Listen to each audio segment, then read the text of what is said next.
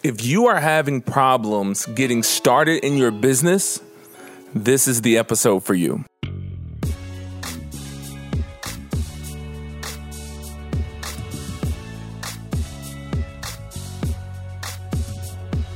Yes. Welcome back to another episode of In My Own Words. I am your host, Tony R. Sanders. So happy to have you guys here. Look, we got a great episode for you.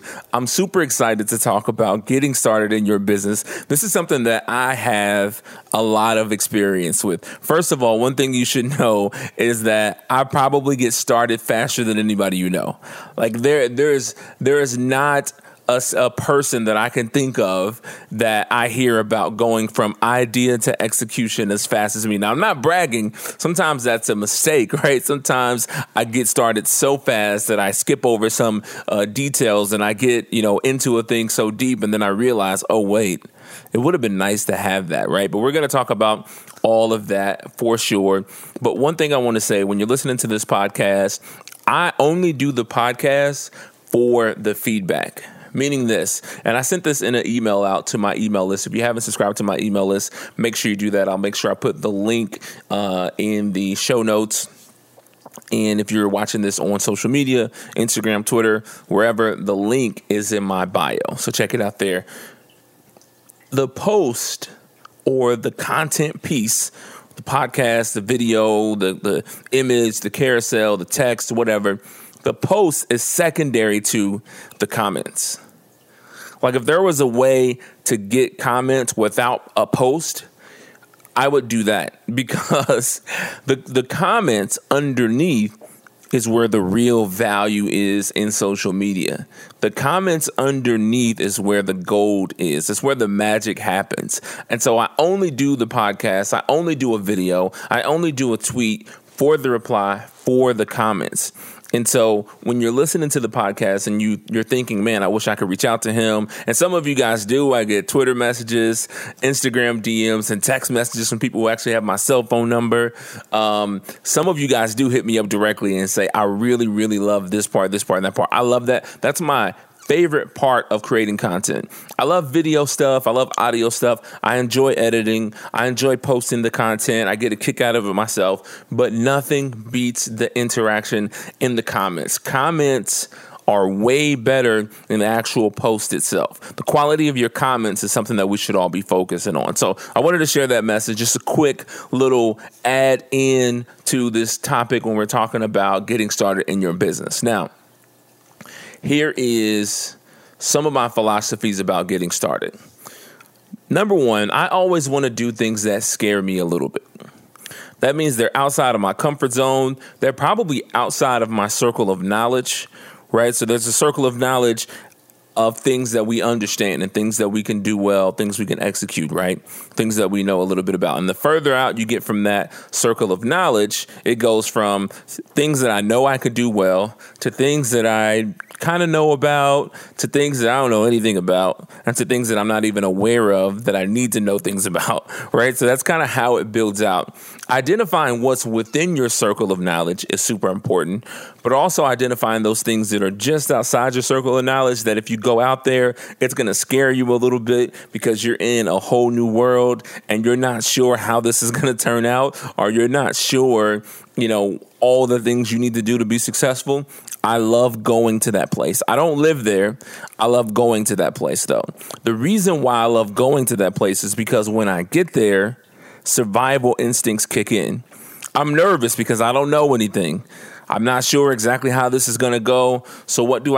I start consuming knowledge, consuming information. I start to learn everything there is to know about it. I start to reach out to experts. I start to follow them on Twitter, follow them on Instagram, read their books, their audio books, watch their YouTube videos, sign up for their courses. I start to learn as much as I can, and then I start to do. I start to implement some of the strategies that I'm learning.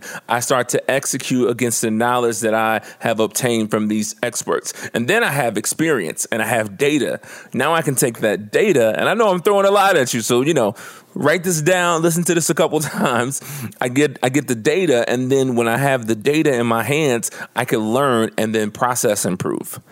Right? What ends up happening is now my circle of knowledge that was this small becomes this small, and then this small, and then this small, and then this small. But in order to do it, you have to be able to get started. So that's what we're going to talk about. We're going to talk about how to get started. Now, there are tons of different ways to get started. If you looked it up online, how to get started when you're scared, you're going to see hundreds of different results on different things to do. I'm going to tell you what I do. And I'm not even going to recommend it to you because it's crazy, but I'm going to tell you what I do. I have a pattern when it comes to decisions that make me scared. I have a pattern of things that I do. I pinpoint something that is potentially worse than the thing that I want to do, and I do that thing. I'll give you an example. I knew I wanted to start doing public speaking, and I'd done training and standing up, doing facilitation and different things like that in front of rooms, but I wanted to get up and do keynotes in front of hundreds and thousands of people. I still have this dream and this aspiration. So when I envisioned myself speaking on all these stages all across the world, it made me nervous. I'm not afraid to speak in front of people, but I've never spoken in front of 1,000 people at one time about a certain thing, right? And so I wanted to try to do that. And so my thinking was, that's scary, but you know what's even more scarier than that? Doing stand-up comedy. In stand-up comedy, there's an expectation. When you're speaking and doing a keynote, there's an expectation too. But, you have one main point and maybe you drive home that point and then follow up with a bunch of supporting points to further drive home your point. And the expectation is to learn a little bit. And for most people, if they learn one thing from your keynote address, they thought it was okay. They thought it was pretty good. They won't say it was bad. They learn one thing. If they learn 3 things, they think you're amazing, right? And so I'm like, okay, I could do that. What's even scarier is going on stage trying to be funny, because now you have 10, 20, 30, 50, 100 people sitting there saying, okay, make me laugh.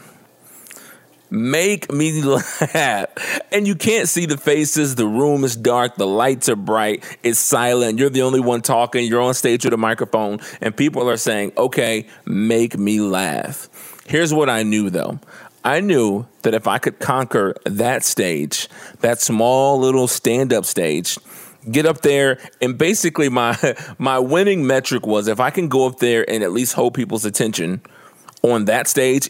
I don't know if I'm going to be funny or not, but if I could at least hold their attention on that stage, I can speak on any stage across this country and hold people's attention, because that's the toughest crowd. That's a crowd that's not, you go to a conference, everybody's here to learn. They paid money to be there. Their companies paid money to send them there. They have to report something back to the organization when they get back. They want to learn, right? They want to glean something out of whatever it is you're saying. And so they're going to look for everything. Those people at the comedy club, they do not care. They're like, look, make us laugh and you better hurry up, right?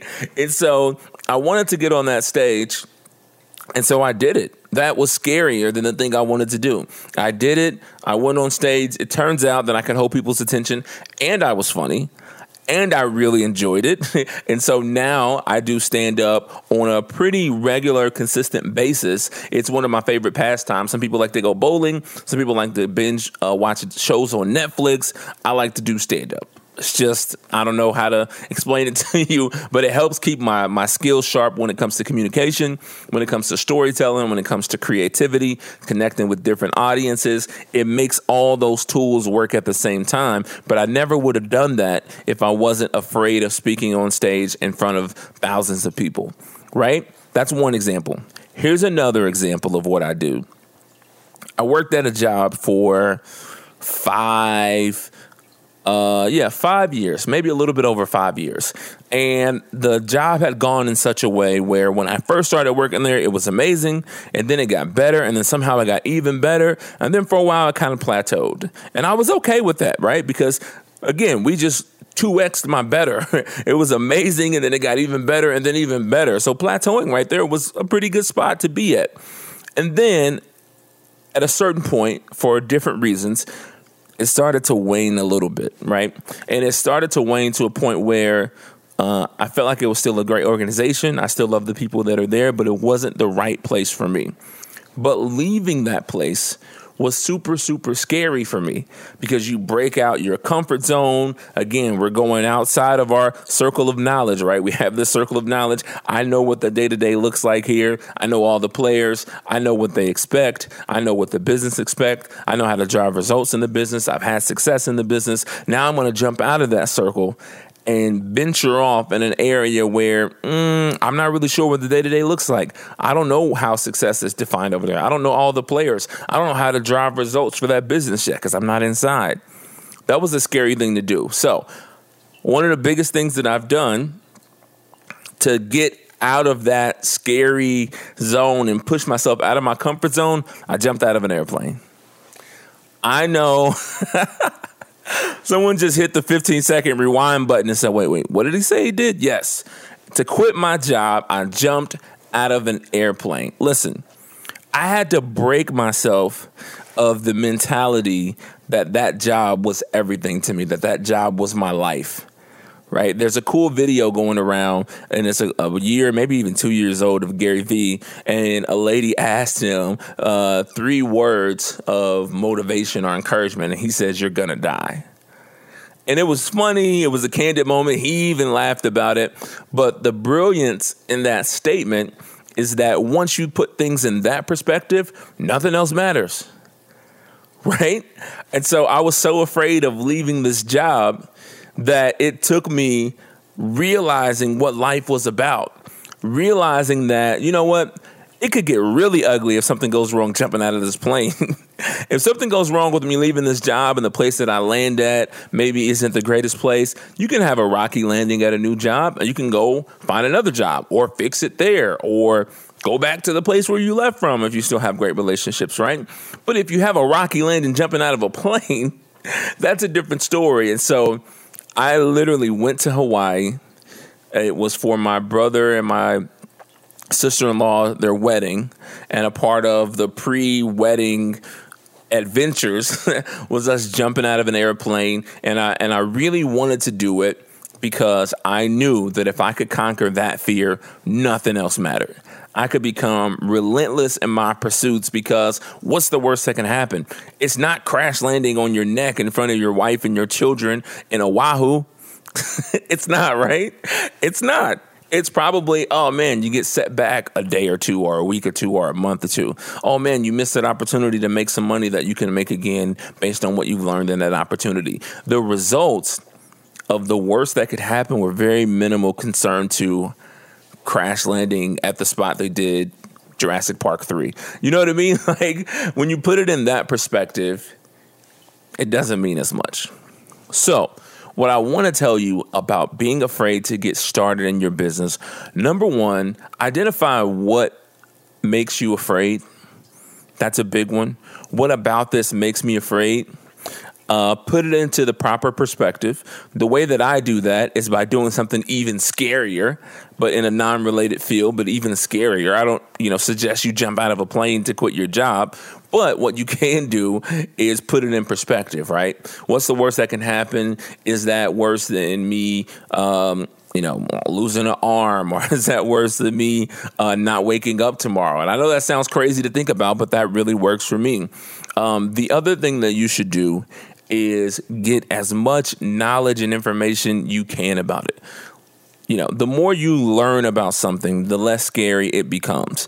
It's just like my daughter, right? The way the shadow was cast in her room, her coat that had her little teddy bear in it looked like a monster on the wall. The shadow did. But when we turned on the lights and she was able to get closer and she saw that it was her favorite teddy bear tucked inside of her favorite coat, now it's not as scary. Get knowledge. The more knowledge you get, the less scary it will become. And then number 4, don't be afraid to do it afraid. People are doing it scared all the time. There are people that are running $100 million businesses, making $100 million decisions, and they're not 100% sure. Right? I've spoken to CEOs of businesses doing over $100 million, and they've told me, hey, you don't need 100% surety to make a decision. If I'm 60, 70% sure, we're going to go. And we're going to do it. And we're going to calculate it. And we're going to make sure that we understand our risk. We're going to make sure that we understand our goals and what we're trying to achieve, what our key performance indicators are. And we're going to go. So you don't need to be 100% sure. All you need to do is make sure you start. All right. Hope you guys enjoyed that episode. I'll see you next time on In My Own Words. Peace.